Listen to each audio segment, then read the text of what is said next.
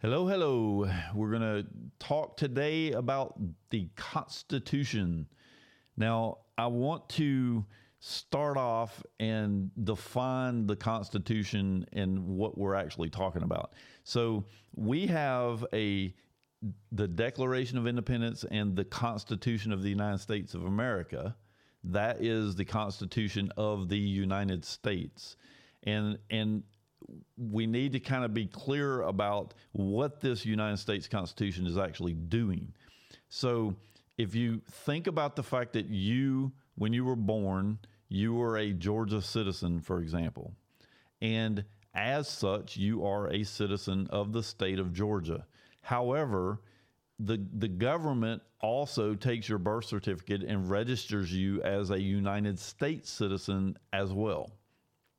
Now, the United States, as we've talked about earlier, is a state located in the District of Columbia, and they have their own rules and regulations, and the Constitution allows them to create any rule and regulation that they want to within the United States. Okay? So the Constitution that we have, so as an example, we have a First Amendment right to freedom of speech. I'm exercising that right now. Is that really true, though? What we actually have is we have a natural born ability to speak. We have the ability to speak freely about anything that we want to speak about. What the Constitution does is it limits the ability of the government to infringe on our natural ability to speak. So when you say that you have a First Amendment right, that's not actually true. You don't have a First Amendment right. We have a right to freedom of speech. The First Amendment is put in place to limit the government's ability to infringe on our ability to speak freely. So when we have to really understand what it is that we're saying when we say that we have a Fifth Amendment right to freedom of papers or whatever it is. That is an amendment that was put there to limit the government's ability to infringe on our natural right to have our own paper and our own property and our own stuff. And so the Constitution of the United States is a document, and it's very short because in order for them to modify this, they have to go through 2/3 majority of the House and Senate, and then they have to go through an amendment process that the office of let me get back over to my page here. The OFR, the office of Federal Registry, they register the fact that 2/3 of the majority of the House and Senate have passed this legislation, and then it is sent. They send it out to all the individual states to ratify. And once they get 3/4 of the states to ratify, so that'd be 38 of the 50 states would have to ratify this amendment before it actually becomes part of the U.S. Constitution. But again, the U.S. Constitution, the amendments are put in here for our protection. And that's why there's only 25 of these amendments that have ever been created. Now, since the Civil War, the federal government has actually put amendments in here to give themselves power or to take away some of our rights. And so there are some issues with this whole process, but we all need to understand that there's a huge difference between the U.S. Constitution and the state constitution. And we're going to get in that a little bit more in depth in just a moment. But the first thing that I want to do is I want to take a look at a constitution that was found in Maine, and it was the original 1825 Constitution of Maine. That in and of itself is pretty cool. However, what's even more cool or more interesting is that if you scroll to the bottom of that document, they actually included the Declaration of Independence and the Bill of Rights.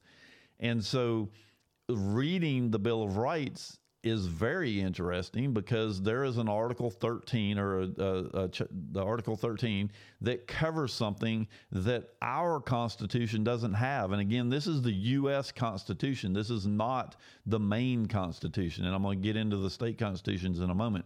But this is a U.S. Constitution. So how did the U.S. Constitution in 1825 have this article? And I'm going to read it here.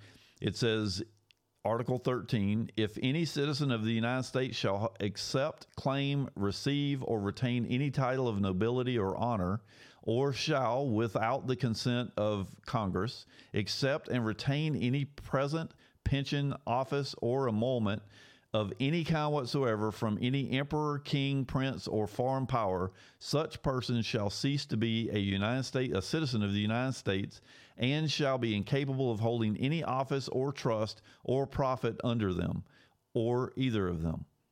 Now, one of the things that's explained about this article is that it was specifically put here to limit attorneys from being able to serve in any political offices of the United States. And that would not stop them from being able to serve in a state government, for example, but it did stop them from being able to serve in the United States government. And so somehow this article was replaced by the slavery Article 13 that we now look at every day and think that it's part of the Constitution. So my question is you can flip through the Constitution and see that amendments, in order to remove an amendment, a previous amendment, you have to repeal it by another amendment. You can't just take it out of the book and say it never existed. So there has not been a repeal of this article, and I'm really interested, and it's one of my big research projects right now, is I'm really interested in what happened to this article, because the fact that it was in the Constitution for Maine in 1825 is when Maine was accepted into the United States to being part of the different states. So it's really curious how they would have copied a constitution into their constitution and made it up.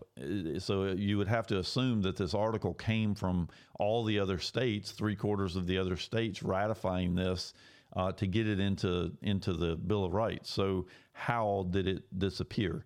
Now, one of the things that I want to look at here is the state constitutions, because it's been very confusing to me in researching this, is how do the state governments enforce a United States law? So as an example, when the federal government passes, the House and Senate passes a rule that says that it's illegal to, drive over 100 miles an hour, for example.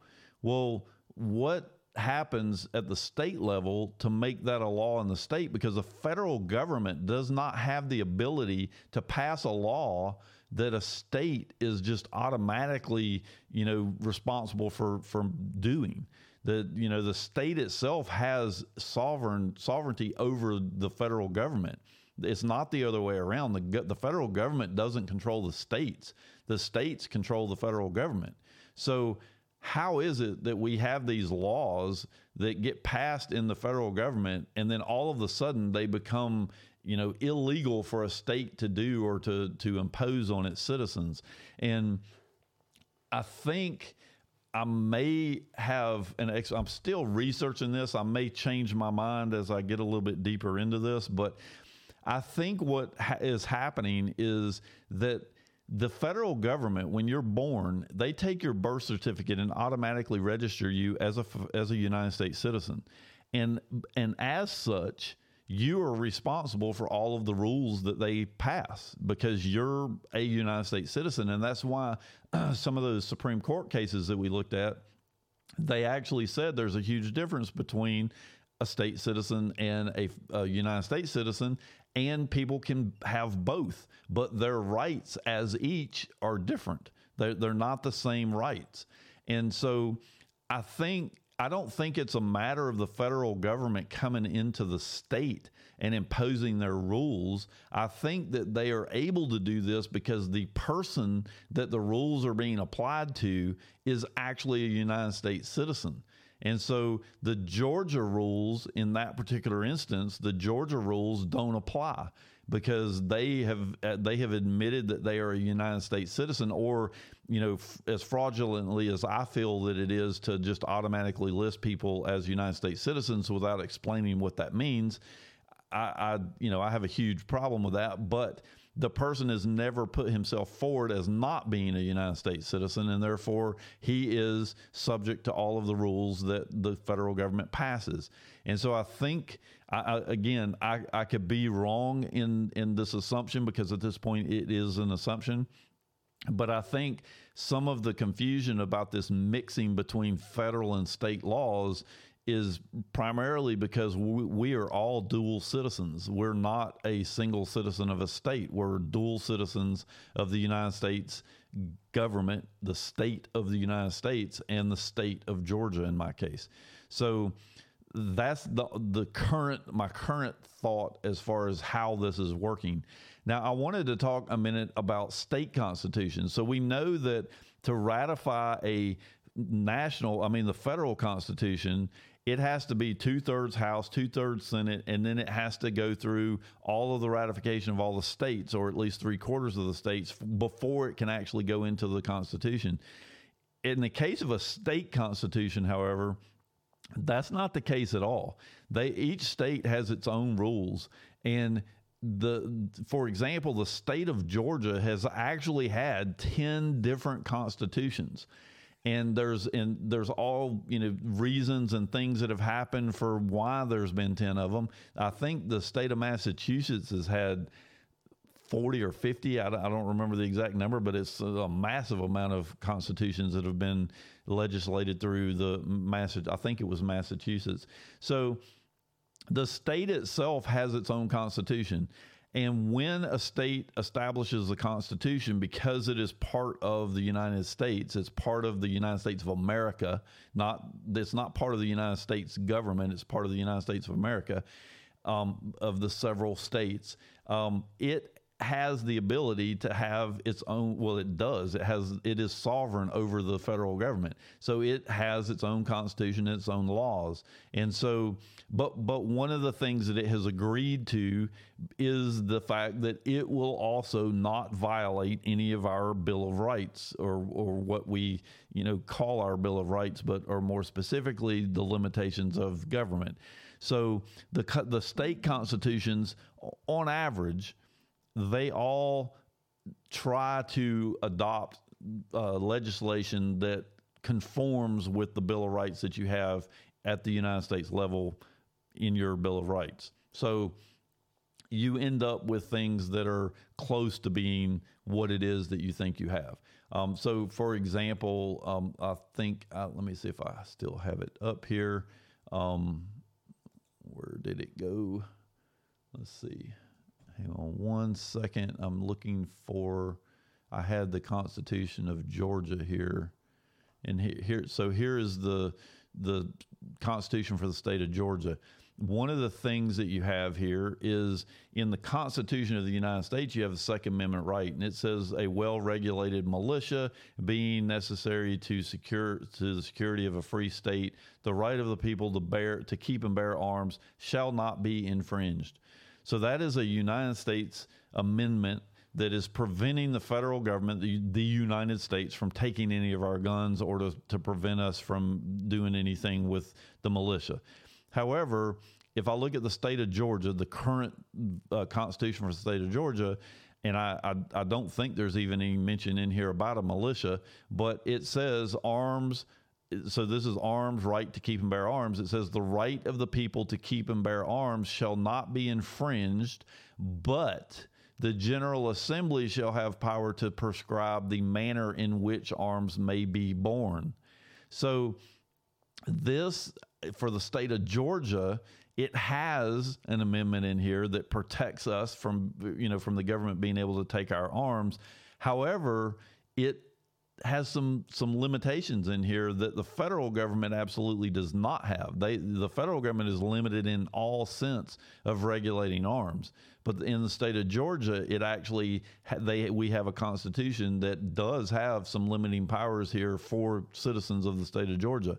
So it is reasonable to assume that any of the states could pass a law that says that you cannot bear arms in that state. So as an example, people like to claim that they live in Washington, D.C., but there it is illegal for them to have guns, and that's unconstitutional. But in fact, it is not unconstitutional because they live in a state, which is the District of Columbia, and the Constitution gives that state a special privilege, which is they can pass any law that they want to pass.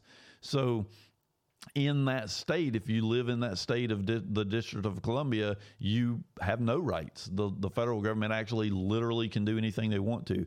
So that is kind of an overview of the way the constitutions actually work and how they're all tied together. So we need to, in addition to knowing your constitutional rights as a United States citizen, which, I am actually considering majorly rejecting my United States citizenship because of all the corruption that's going on there and only being a state citizen of Georgia. But whether you want to do that or not, and I'm not suggesting that you do, I'm just looking into that for myself. But whether you want to do that or not, we really ought to be reading our state constitutions. Now, they're a lot longer, but you have a Bill of Rights in every state constitution. You should at least know what those Bill of Rights are. Whether you want to go through and read all the legislature and all the other stuff that they do in your state, that's totally up to you. In the state of Georgia, it's 76 pages. I think in Massachusetts or one of those states, it's 700 pages. So it really is up to you whether you want to dive in and read all that stuff. But you should at least be aware of your Bill of Rights at the state level, because they also apply to what that state's capable of doing, what they are doing. Now, it's also worth mentioning that a state can amend its constitution anytime that, in their constitution, it tells how they go about doing that. But they can amend their constitution anytime they want. All they have to do is go through follow the procedures that are laid out in their constitution, and they can call for a constitutional convention at the state level and make that state constitution whatever they want. It has no bearing on what the United States Constitution is actually doing. They try to, follow as closely as they can or as that they want to, but they don't have to. The state constitution could go in and remove a right, I would assume. I don't know what, and that's something I'm still researching. I don't know what limitations are there to prevent that, but we definitely need to be aware of our state constitutions because they play a whole lot bigger role in what's going on than you think. And also, remember, you are a United States citizen, and that gives the United States government a whole lot more control over you than you thought.